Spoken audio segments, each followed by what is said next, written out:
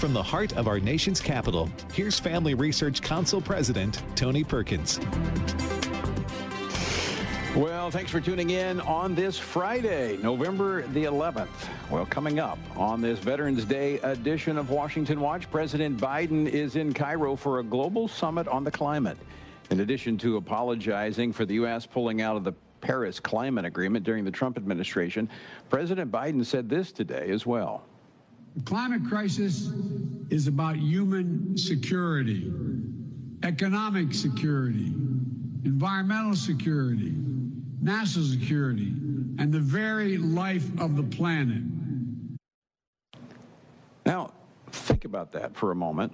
Yesterday, he was celebrating the taking of unborn human life, doubling down on his efforts to make abortion until birth the law of the land.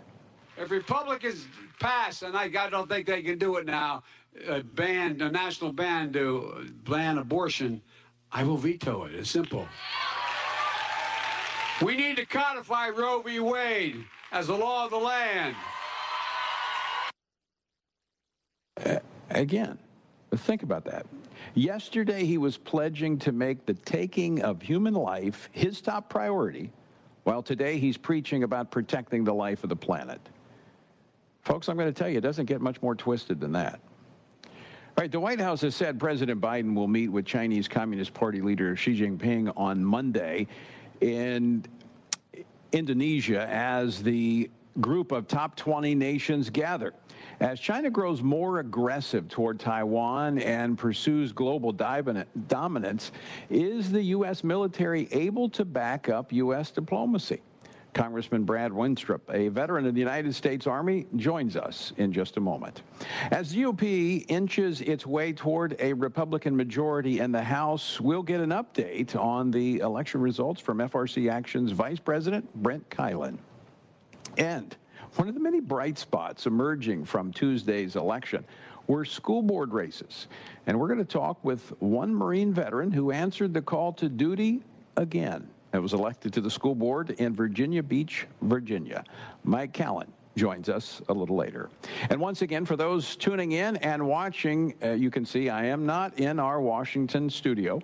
Washington Watch is coming to you from the studios of his channel right here in Southern California. And our thanks again to his channel for their partnership with Washington Watch. Well, last night we had a great event with former Secretary of State Mike Pompeo here in Southern California. We had a discussion about not only his time as Secretary of State under President Trump, but also some work we did with him during his time as CIA director. Much like the military has its chaplain's corps, I wanted to create a chaplain's corps for the CIA. And so I asked Tony and General Boykin to help me think through how one might do that, how one might deliver it. And over the course of the next handful of months, we got it up and running. And it's one of the things that's the quietest, but I'm most proud of it, still there to this day. And as he said, that chaplain's program in the CIA is still functioning.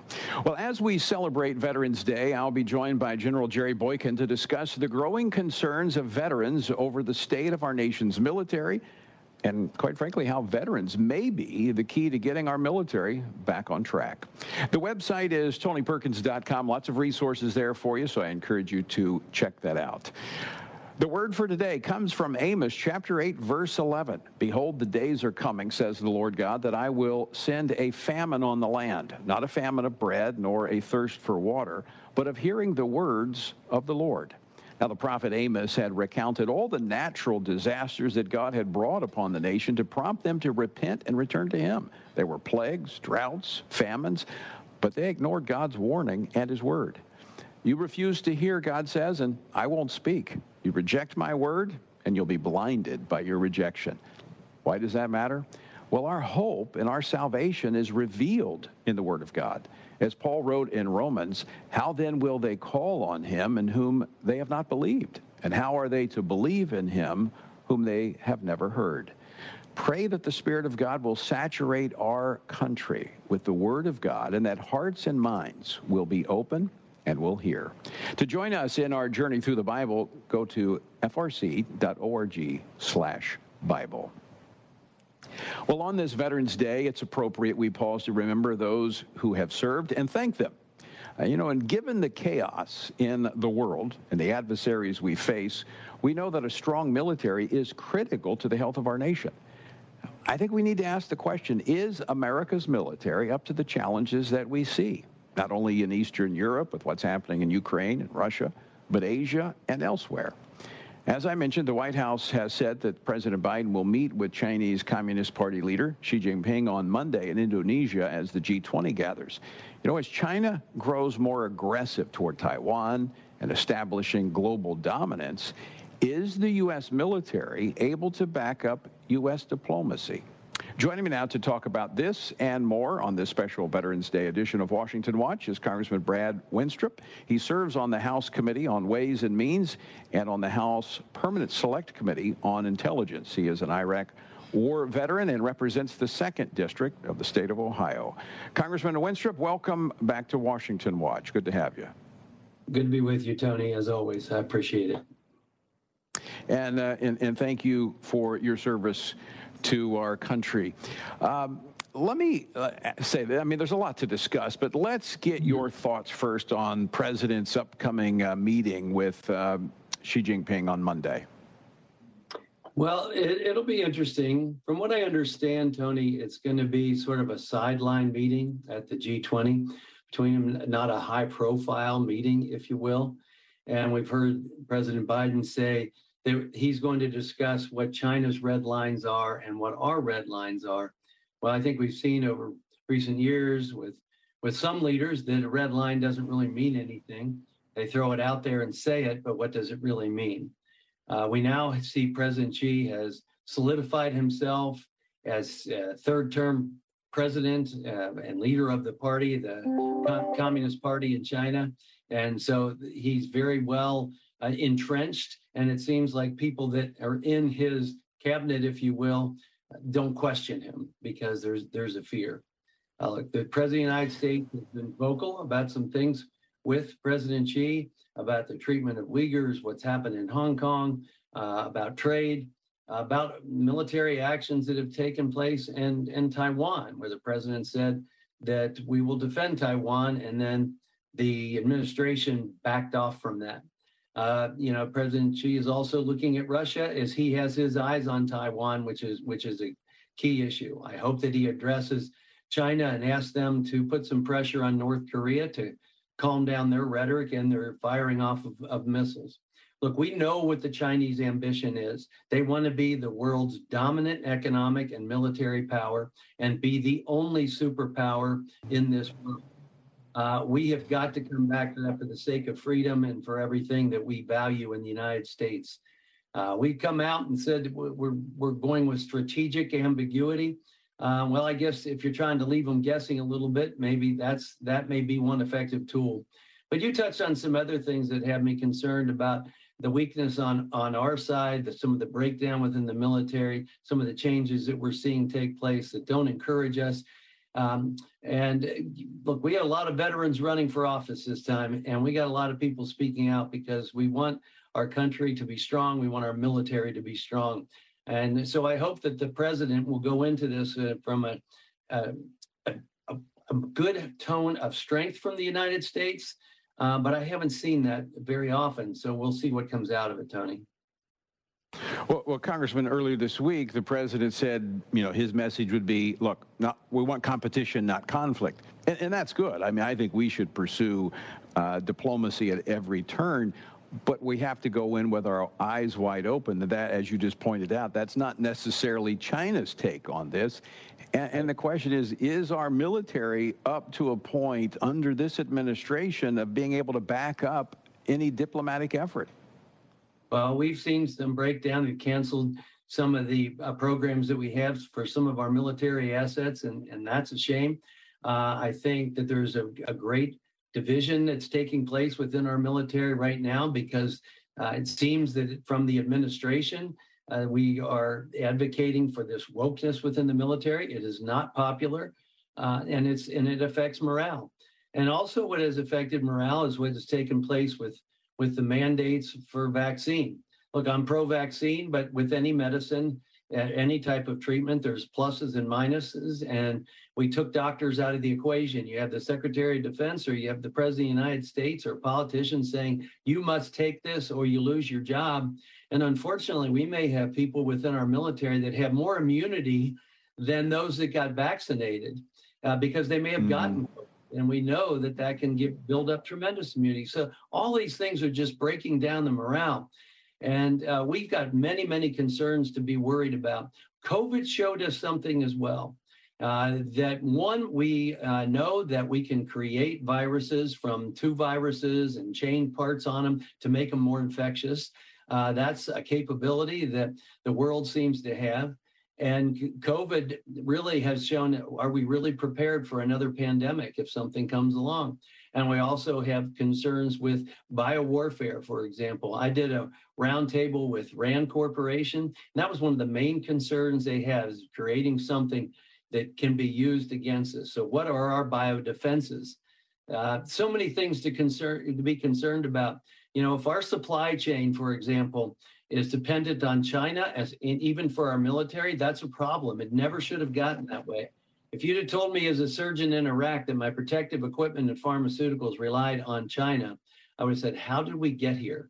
How do we start to rely on adversaries for our military? So we have a lot of things to turn around, and I hope that we start doing that, but I haven't seen that ambition coming from the administration, unfortunately. Well, Congressman, you've laid out a lot right there in that statement. Let's talk about right now, it looks like the Republicans are about 7 seats away from having the majority. You look at the races that are still out, it's pretty certain that the Republicans will have the majority, but it'll be a very slim margin. Uncertain about what's going to happen in the Senate. What can a Republican House do? And how committed will they be to it to strengthen our military, only having one chamber possibly?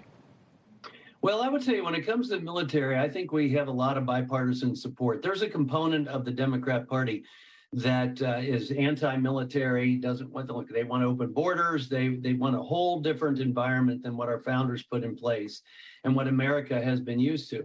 But at the same time, I think we can get some broad bipartisan support for enhancing our military. There are Democrat veterans that are on armed services and on intelligence committee that I work with very well, that fully understand the threats to the United States of America and want to work on that. So I think that we can get some things done there, and a lot across other lines too.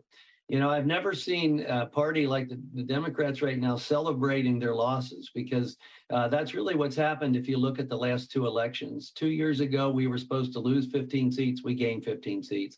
I think we're going to gain maybe about that many this time. So we'll see how the numbers play out. But we're going to lead by example, Tony. We're going to come forward with policies that hopefully will be pretty inarguable on behalf of the American people and in this case, the defense of our great nation. Well, it's an extremely important issue. And again, Congressman Brad Wenstrup, I want to thank you for your service, and thank you for joining us today. Thank you for all you do, Tony. Appreciate it. All right, Congressman Brad Wenstrup of Ohio. Coming up, many votes are still being counted. What's the latest in these races? We're going to discuss that with FRC Action's Brent Keilen after the break. And still to come, we're going to be talking with a Marine veteran who answered the call to duty once again, ran for the school board, and was successful. And then our own General Jerry Boykin joins us later. So don't go away. A lot more still ahead. Today, moral relativism and political correctness are assaulting truth. How can the world have hope when believers themselves aren't clear on the authority of the Bible? The Church of Jesus Christ always faces a tremendous temptation to deviate from the Word of God. The God who speaks clearly expresses God's intent in giving us His Word and the response that is demanded of those who hear. Nobody ever encounters God and says, that was boring and irrelevant. When people say that about the Bible, it just says to me they've not encountered the God of the Bible. Our faith is rooted in history, and consequently we need to use the evidence and never be afraid of it. The God Who Speaks is a feature-length documentary from the American Family Association. which could bolster your confidence in the Word of God. Churches really need to see this, really need to understand what the Bible actually is. Available now at thegodwhospeaks.org. Here's a moment of hope for your home with Jerry and Becky Drace. I want to be a policeman when I grow up. You ever heard that? We used to hear those words a lot. But you know what? Not many children wish to be a policeman nowadays.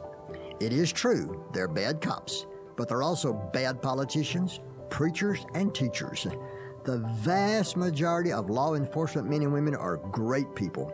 Listen to Matthew chapter 6, verse 20. You'll know them by their fruit.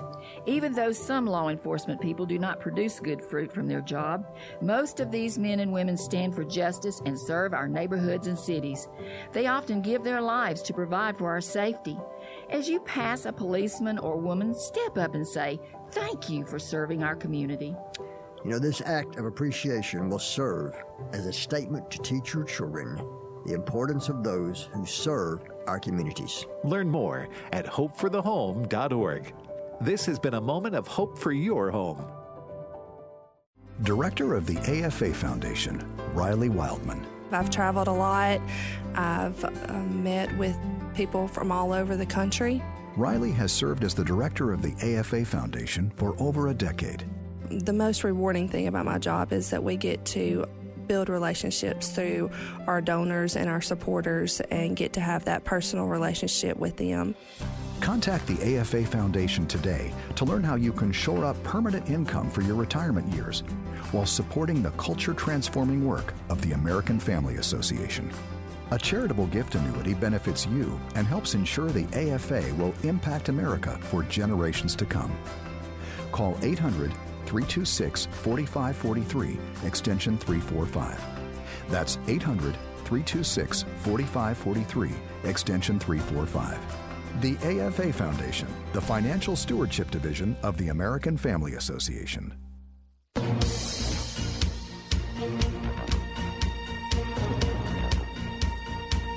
Welcome back to Washington Watch. As I mentioned, we're broadcasting from the studios of his channel here in Southern California. So glad you've joined us on this Veterans Day edition of Washington Watch.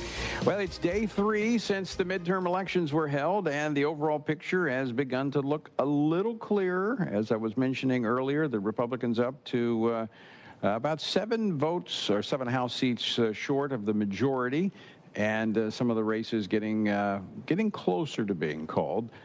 But where do things currently stand overall in both the House and the Senate? Well, here to give us a little bit more information is Brent Keilen, Vice President of FRC Action. Brent, welcome back to Washington Watch. Thank you, Tony. Good to be with you. And if I could real quick, given it's Veterans Day, just want to say thank you for your service. It's much appreciated. Oh, I see a picture somebody threw up there. Yeah, that was about 40 years ago. I looked a little younger back then, huh? Actually, I had less hair back then than I do now, though, but that's a different story. All right, well, let's jump into this because last night here in Southern California, actually at our dinner, we had 2 candidates. One current member of Congress, Michelle Steele. Her race is yet to be called. It's actually, she's got a pretty good spread on it. She's very confident she's going to win that race, but it hasn't been called yet. She's in California District 45, and then we had Scott Bowell in California 47. That race is neck and neck. So a lot of these still outstanding. But give us the latest on the trends we're seeing. So, Tony, we still have a couple races to be called in the United States Senate. So we're still at that 49 Republican seats, 48 Democrat seats. In Alaska, we don't know who the Republican will be, but we know it'll be one of the 2. Now, they're 2 very different kinds of Republicans, but we know that that seat will stay in a Republican control there. And then we know Georgia has gone to a runoff. So that'll be December 6th. If you are in Georgia, that early voting starts next week. In fact, so not a lot of time between the general election and the runoff there. Very, very important in Georgia. And then we have Nevada and Arizona still not called. Nevada, we have the Republican candidate Adam Laxalt is up with 90% of the vote in, but he's up by just 1 point. So very, very close margin there. And then we have The Arizona Senate race, incumbent Democrat Mark Kelly is still up by about 5 or 6 points, but there's about 80% of the vote in there. So some folks looking at the numbers are saying it's going to be hard for Blake Masters to pull that out, but some people are also saying there's still a chance given where those ballots might be coming from. So that's the Senate right now. We continue to watch those updates and watch those votes come in. And then, Tony, like you said, the House, we're at 211 Republican seats. 218 is the magic number there for the majority. And then we're at 196 called for the Democrats. So seems like by the hour, we continue to have more of these races called. But given how close these margins look like they will be, a lot still hangs in the balance there for sure. Yeah, and it's just a matter of counting these votes. As I was talking about actually we had several candidates. We had 2 congressional, and we had several school boards and some local candidates, and they're all waiting for the votes to be tabulated. So, and they say it's moving at a snail's pace. So I'm sure we'll get more information over the weekend, be able to talk more about that on Monday. But let's switch gears a little bit. What are some of the big picture takeaways from this week as your team in action have been able to dig a little deeper into the numbers? Tony, there are a couple big ones that really pop out to me right now. One of the ones that I don't think is getting talked about as much is just how significant, even if the Republicans only take the majority by a very slim margin in the House, how significant that is for the Senate filibuster. You know, we've talked a lot about how big that is, and if that filibuster is removed, we would have some very, very concerning legislation, such as, the Equality Act or the For the People Act, or all sorts of things passed. But because that 60 vote threshold is still in place, that's not happened. The Democrats were very clear. If they could pick up 2 seats in the Senate, that would give them enough votes to get rid of the filibuster and subsequently pass this legislation. But the fact is, regardless of how the Senate goes now, if the Republicans win the House, that probably takes that off the table because they wouldn't be able to get that legislation through the House in the first place. So it's kind of a moot point. So that's, in my book, that's absolutely huge. That's a very, very positive development and outcome based off of the results that we're looking at right now. Tony, the other thing that has really been interesting to me is to drill down on some of these school board results. We've watched this trend over the past couple years. This has become such a huge, important issue. We've seen so many parents, so many citizens getting involved. But this was the first national election since this has become this big of an issue. And we saw at the local school board level specifically some very encouraging results carry through Tuesday. And there's a number of really neat stories that I'm just going to mention here real quick. Many people may be familiar with Ron DeSantis endorsing some school board candidates in Florida. All 6 of the ones he endorsed for the runoff Tuesday won. That means that 24 out of the 30 candidates he endorsed won in Florida. In Minnesota, conservative activists won 49 races in 15 out of 19 school boards. That's huge. Ballotpedia is a source that keeps track of some of this info. They tracked 237 school board winners who took a position on one of these important social issues. And of those winners, 55% of them took the conservative position on at least one of these important cultural social issues, such as, critical race theory or protecting female sports or these sorts of things. 43% of them took a liberal position on at least one of these positions. So 55 to 43 may not sound like a lot, but Tony, if you have a 55% majority on a school board, you can do a lot of good with that. You have the controlling majority there. Just a couple other really neat stories. 1776 PAC gets endorsed or involved in a lot of school board races. All of their candidates won in Brandywine, Michigan. and flipped that board to school control. And then Moms for Liberty, it looks like 61% of the 67 candidates that they endorsed in Florida will win. And one of the Hey, Brent, we're going to have to leave it there. We're up against a break. Yeah. In fact, we're going to talk with one of these successful school board candidates next. Stick with us, folks. Hello, everyone. Tim Wildman, president of American Family Association and American Family Radio. Hey, if you're looking for a vacation with a purpose in 2023, why don't you consider joining us on one of our spiritual heritage tours? We're going to Washington, D.C., our nation's capital, and George Washington's Mount Vernon. And then we're also going to Jamestown, Williamsburg, and Yorktown. Those are two separate tours. June and September, we're going to go. And if you'd like more information on these, go to spiritualheritagetours.com. Spiritualheritagetours.com. Stephen McDowell, the president of the Providence Foundation and a true American historian, will be joining us for both of these tours. And you will be enlightened and encouraged and educated and informed, and you'll be joining Christians from all over America on one of our tours. SpiritualHeritageTours.com is the website. Check it out.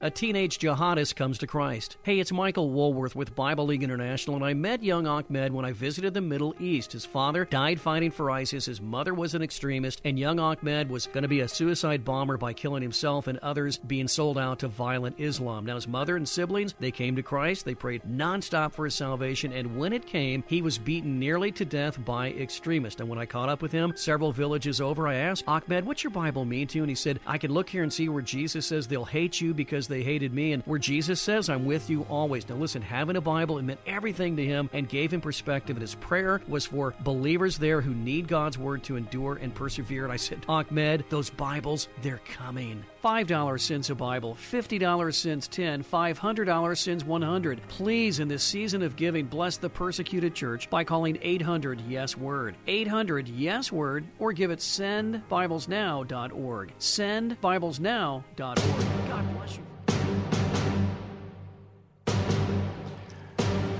Welcome back to Washington Watch. Good to have you with us on this Friday. We are broadcasting from his channel, the studios here in Southern California. You know, as we were just talking about with Brent Keilen, Vice President of FRC Action, ran out of time there, but you know, I think when pundits look back on the 2022 election, the role that education issues played will require, I think, a more serious look. But a backlash against the parents' movement, it was already brewing, with many on the left saying parents should defer to the experts. But now we know that parental involvement is vital for our schools. And, you know, I go back a little bit to where this kind of all got started. It was COVID. You know, the left wanted these lockdowns. They wanted kids out of the school. They wanted them to stay home. Well, I think they're probably sorry about that now, because parents began to see what their kids were being indoctrinated with. Now, one of the reasons that FRC has been running school board candidate training sessions was to help parents get involved in these races and run successfully. Well, joining me now is one of those, Mike Callan, with he was a participant in one of these boot camps. He ran this cycle for a seat on a school board in Virginia Beach, Virginia, and he won. And he's also, as I mentioned earlier, a Marine. Mike, welcome to Washington Watch and Semper Fi. Well, nice to meet you, Tony, but let me clarify right out of the gate. I am not a Marine. I am the son of a Navy fighter pilot. That was as close to wearing the stripes as I got. Oh, well, that's good enough. We're glad that you're with us today, but you've answered the call to duty. You are not running as a parent of school children, but as a grandparent. What compelled you to run? Well, for those in the audience who have transitioned from the world of being a parent to becoming a grandparent, as they can attest, something washes over you as a grandparent that didn't wash over you before. And you become somebody you hardly recognize, but you don't care. It's driven by a heartbeat for these grandchildren that causes you to engage in all sorts of either fun and playful activities that you might not normally engage in, or stepping into educational or political arenas that you may never have engaged in before. And with 3 of my 4 grandchildren currently in the public school system here in Virginia Beach, and watching the direction that things were heading and being shocked and appalled at times as to the direction that it was actually leading to, I had a serious talk with myself, and I came to the conclusion as I reached this intersection in my mind that I was going to turn into an old curmudgeon and just grouse and gripe and complain about things, or I was going to stare at myself in the mirror and say, I guess this is one of your moments where you either put up or shut up. So I raised my hand, entered the arena, began the process of applying for things, but knew from the beginning that I was totally ill-equipped and unprepared and unfamiliar with so much of what awaited me. But that didn't stop me. I guess, again, you lose your brains and your mind when you become a grandparent, and I was willing to proceed even into a foreign territory that I knew nothing about. And here we are all these months later, and you sit back and you say, only God could have made that happen. I want to talk just a moment about, because there's other people that are now going to take a second look at, maybe I should have ran. Maybe I'll do it next time. When you got out there on the campaign trail, what was the most surprising thing that you encountered? Well, for the most part, I put myself in their shoes. And if somebody were to knock on my door and either be the candidate or represent the candidate, the last thing I would probably want to experience from them is to be engaged, since you just rang my doorbell and interrupted me from whatever I was currently doing. I would not want to be engaged in a lengthy discussion about many things, so I kept it as brief as I possibly could. And you may be familiar with an item that's referred to in the campaign game plan called a palm card. And here's an example of my palm card. And let me make sure I bring that into the right area of the screen. This is just me, and I would hand it out. And as you can see towards the bottom, bring it over. There we go. At the bottom, there was a website. There was a website. And I would basically tell people that here's my name. Here's where I live. There was a newly designed district system that went into effect for the first time ever in Virginia Beach. And I just let them know where within that district my house was located. And I would point them to the website and encourage them to go there, lift the hood, kick the tires, and find out what I'm all about. And if it turned out that they found themselves on the same page as I was, as represented by the material in the website, then I told them I would be honored to earn their vote. And I can't tell you how many times people would respond favorably by saying, A, thank you for being brief. Thank you for at least stepping out. And before I even left their front doorstep, many people would say, you got my vote. And having just met me for the first time, I was honestly surprised and would ask, well, I'm curious. I appreciate that. But what was the reason behind you willing to give me your vote? And many times the answer was, you're the first person who's ever run for school board, who's ever knocked on my door. So just because you were willing to get out, whether it was 95 degrees in the summer or it was raining and you're under an umbrella, you were willing to pay dues that I'm impressed with, and you get my vote. And what was interesting was, Mike, we're out of time. Congratulations. Thanks for answering the call of duty, and we look forward to tracking your success on the school board.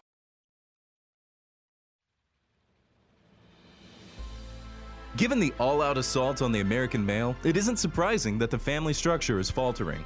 As a result, many men are frustrated and confused about what a real man is supposed to be. In response, Family Research Council's Lieutenant General Jerry Boykin and Dr. Keenan Curitan's new book, Strong and Courageous, a sequel to Man, offers a battle plan for men on how to take on their God-given responsibility in a culture swiftly turning away from God's design.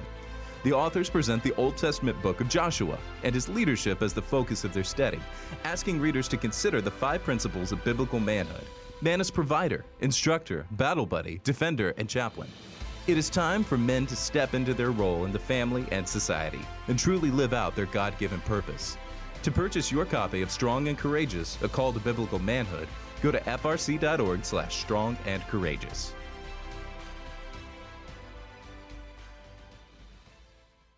Hi, this is Pastor Robert Morris. I'm often asked, how do I grow in my relationship with the Lord? How do I hear God? What is God's plan and purpose for me? I want to personally invite you to join me on Sunday mornings right here on AFR for worship and the Word. And we will discover the answer to these questions together. We'll explore the truths found in God's Word that will help you strengthen your faith and develop a more intimate relationship with Him. Too busy to catch your favorite shows on the radio? Have no fear, because the AFR app is here. Download the app to have access to live broadcast, music streaming, as well as each podcast. Whether you're at work, at home, or on the go, it's easy to listen to AFR. The AFR app is available not only for Apple and Android users, but also on Amazon Alexa and Roku. Download the AFR app today at afr.net. You know, if you feel like you're stuck with a healthcare plan that isn't affordable, or you simply just don't like how it works, well, right now, during open enrollment is a perfect time to switch to Medi-Share. The typical family saves $500 a month when they join Medi-Share, and what's more, they like it. Medi-Share has double the customer satisfaction rate compared to the industry. That's double. And Medi-Share is the most trusted name in healthcare sharing. It's been around for 30 years. It's shared more than $4 billion in healthcare bills. And here's why now is the perfect time to make the switch. If you join Medi-Share Complete by January 1st, they will waive your new member fees and you'll save an additional 10% off your first year. That's right. No fee to join, 10% off every month for all of next year. But again, it's a limited time offer. So yeah, you're not stuck. You've got a great option. Call now, 833-44-BIBLE. That's 833-44-BIBLE. 833-44-BIBLE.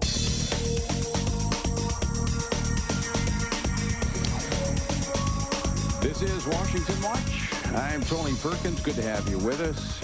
As I've mentioned, we are not in our studios in Washington, D.C. I'm actually in the studios of his channel here in Southern California. We were here last night for Family Research Council's annual Friends of FRC banquet in Costa Mesa, California. We had hundreds of folks gathering with us, longtime supporters of FRC, and among our special guests was former Secretary of State Mike Pompeo, who shared the top 3 significant changes that have occurred since the 2020 election that could have serious implications for the future of our country. And the first that came out was the Biden administration's dismantling of the gains that were made in the Middle East, such as the Abraham Accords, which was more than symbolic. And that was not just symbolic, because that brought great stability and in a sense of kind of a bulwark against Iran. Oh, yeah. No, it was Israel's our friend, Iran's causing trouble, and we can get the Gulf Arab states to recognize Israel's right to exist. There were 3 pieces to this. And the Lord put remarkable leaders in place in Bahrain and in the Emirates, President Trump, Prime Minister Netanyahu, all of whom were able to work with our team, and we were able to pull it off. It really mattered. And from a practical perspective, as the Secretary of State, those accords mean it's less likely that our kids will have to go back to that place someday and risk their lives in service. And so not only did you get good things for the people of the region, but you took down a lot of risk for the United States. Well, as I said, we had a great night last night. Monday, we'll be back in the studios in Washington, D.C. But joining me now is FRC's own Executive Vice President, and he is a founding member of the Army's elite Delta Force, Lieutenant General Jerry Boykin. Spent 36 and a half years in the United States Army, and he joins me now to talk about not only his own reflections on Veterans Day, but how it may be veterans that have the ability to get our nation's military back on track. General, welcome back to Washington Watch. Thank you very much, Tony. It's good to be back with you. Hey, and by the way, you know what yesterday was, right? It was the birthday of the Marine Corps, and I was going to bring that up. Yeah, you didn't call and wish me happy birthday. Well, you don't know that I didn't call. You didn't talk to me. But... I may have called. Oh, okay. All right. Well, anyway, let me start by saying thank you for your service to our nation in so many different ways.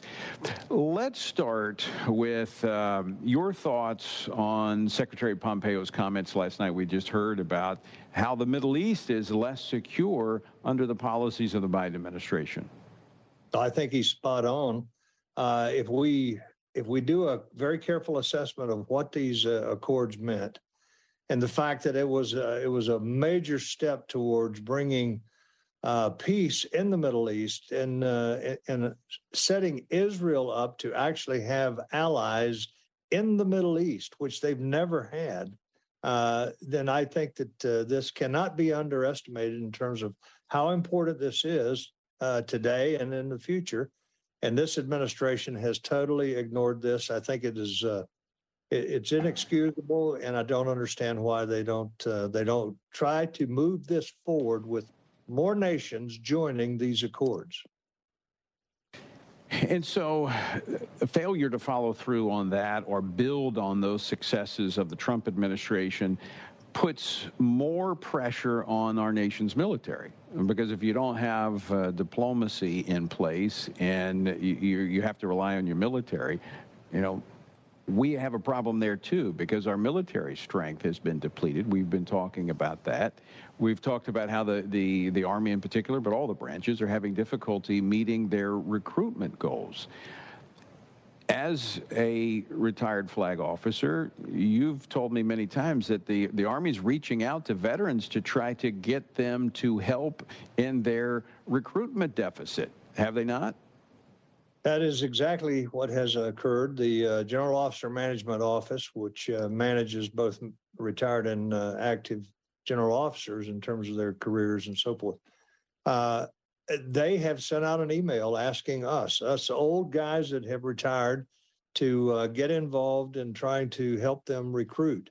Well, I can help them very, very quickly. Just a short conversation with anybody that really wants to know what to do and what's wrong with the military today, I can help them with that. And it has everything to do with what the young soldiers, sailors, airmen, Marines, and Coast Guardsmen are seeing in our military today. And it's not what they signed up for. It's not what they expected. It is all about being woke. It is all about forcing them to take vaccinations that they don't want. It is all about bullying the young men and women that have signed up to serve in the military, bullying them to do things they do not want to do, and wasting their time that should be used to prepare to win the nation's wars. And that if they can just listen to that and take some action on those issues, the recruiting will right itself. Tony, I spent most of today with veterans. I spent most of the day talking to veterans, and I must tell you, it is actually worse than I thought it was. One guy told me, just in the Special Forces alone, that the young officers are bailing out in record numbers. They are not going to stay and make careers out of the military. What does that mean? It means we're going to wind up with future leaders that are just like those that we're dealing with today at the highest levels, because the good ones are going to leave. Yeah, I actually have a young Special Forces officer that I'm kind of mentoring, and he's telling me the same thing. He's trying to make that decision as to whether or not he stays or he gets out. And you and I have talked about this a number of times, not on the radio, but privately, about what we hear when we travel and we speak, and parents come up to us and say, my son, my daughter is thinking about the military. Should they really join in this environment? And it's becoming harder and harder for me to encourage people to take that course, although I want young men and women of faith and conviction to be in our nation's military. I also know that they have to be really prepared for the environment that they're going to be operating in. That's right. And when you and I were in, and by the way, thank you for your service as well. When you and I were in the military, it was a different military. It was much easier to live your faith. There's always been some degree of, harassment of Christians in just about any government service office. But I will tell you, I've never seen anything like what's going on today. I want to go back to something you just said a minute ago. That's where I wanted to go. When you have the military reaching out to veterans saying, help us recruit and meet our recruitment goals because we're falling woefully short. But have they reached out and said, hey, can you help us maybe find out what it is that is keeping young men and women from joining military service? Is there a possibility that veterans who hear, see, understand what's going on could collectively speak to military leadership and to the administration to show them and speak to them with clarity about why people are not joining the military?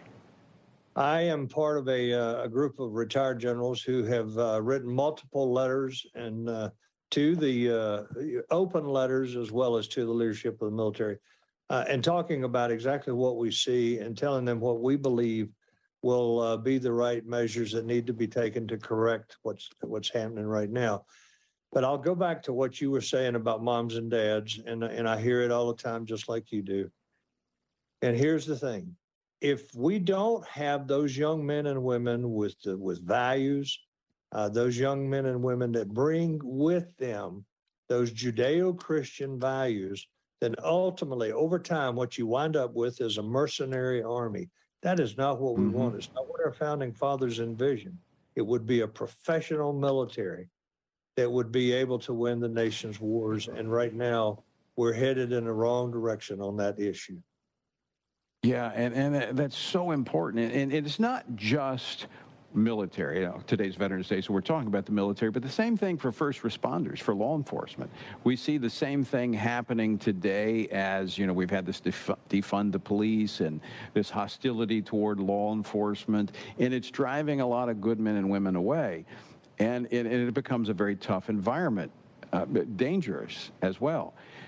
But I believe we have to prepare our children to be able to step into these roles. And I have children who have moved into that realm of law enforcement, and I've had some I've encouraged in the military. But we as parents need to prepare them spiritually to serve in these roles, because you come under attack today domestically in law enforcement for your faith. As you mentioned earlier, anytime you're in government service, there's a hostility toward our faith, and we just have to prepare our children for that. But you are absolutely correct. If we don't have them that are operating with a moral compass, our nation would be in serious trouble.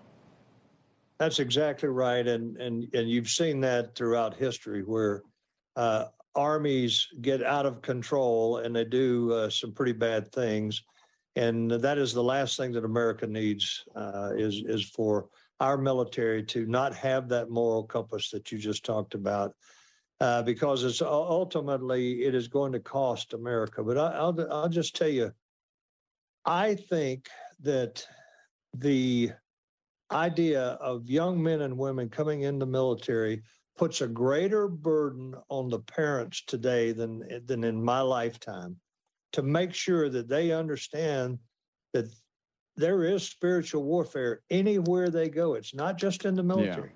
Yeah. And in the military is really the test bed for this agenda that would essentially rob us of the founding faith and the founding values in this nation. And if you can drive those out of the military, you can go after every sector of our society. And that's why the military has been under such pressure and has been targeted the way it has. Yeah, that is, General, that's such a good point, because, there was a time, in fact, when I was in, to straighten somebody out, you would send them into the military because that would kind of help get them on the right track. Parents today, just as you would send your kid off to a public college, you have to have them on the right track before you send them, or they're going to be misdirected. Same thing with the military. So it really does speak to the role and responsibility of parents. We were just talking about the school board elections. It goes all the way back to where we're talking about worldview. We talk about that a lot on this program, where the worldview of someone is shaped between 13 months and 13 years.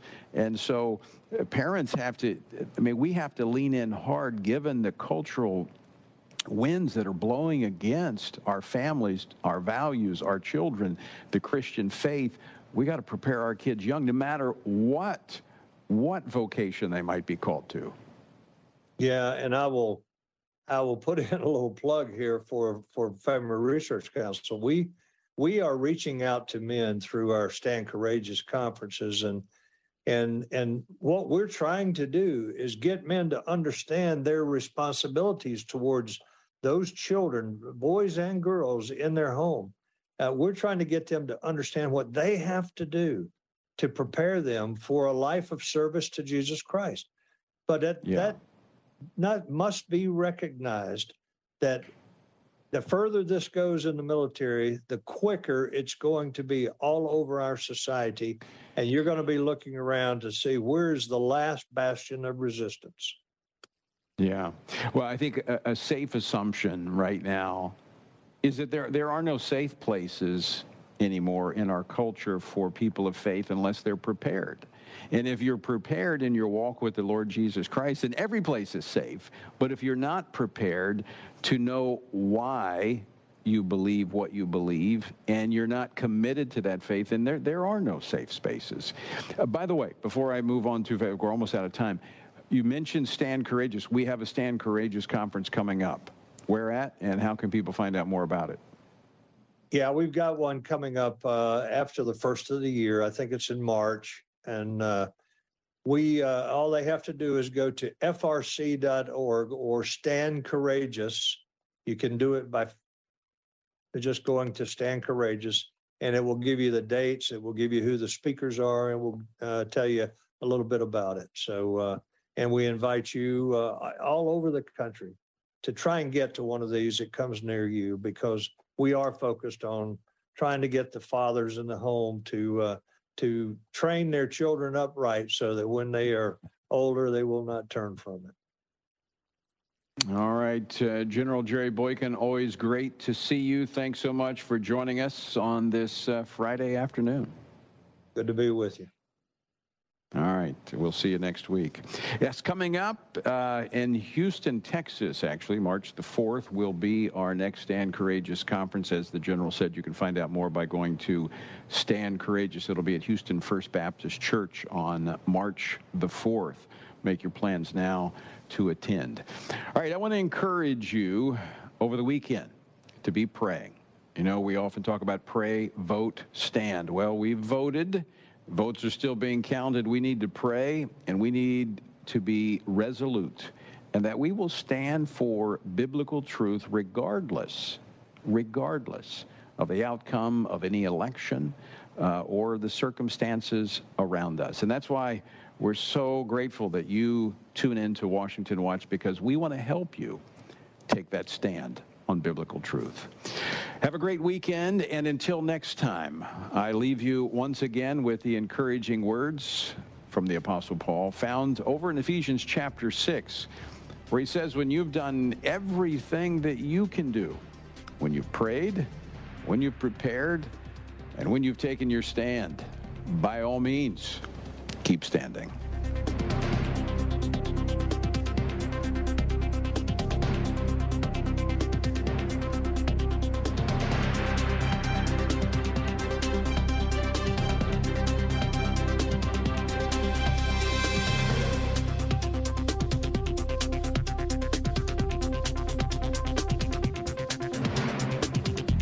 Washington Watch with Tony Perkins is brought to you by Family Research Council and is entirely listener-supported.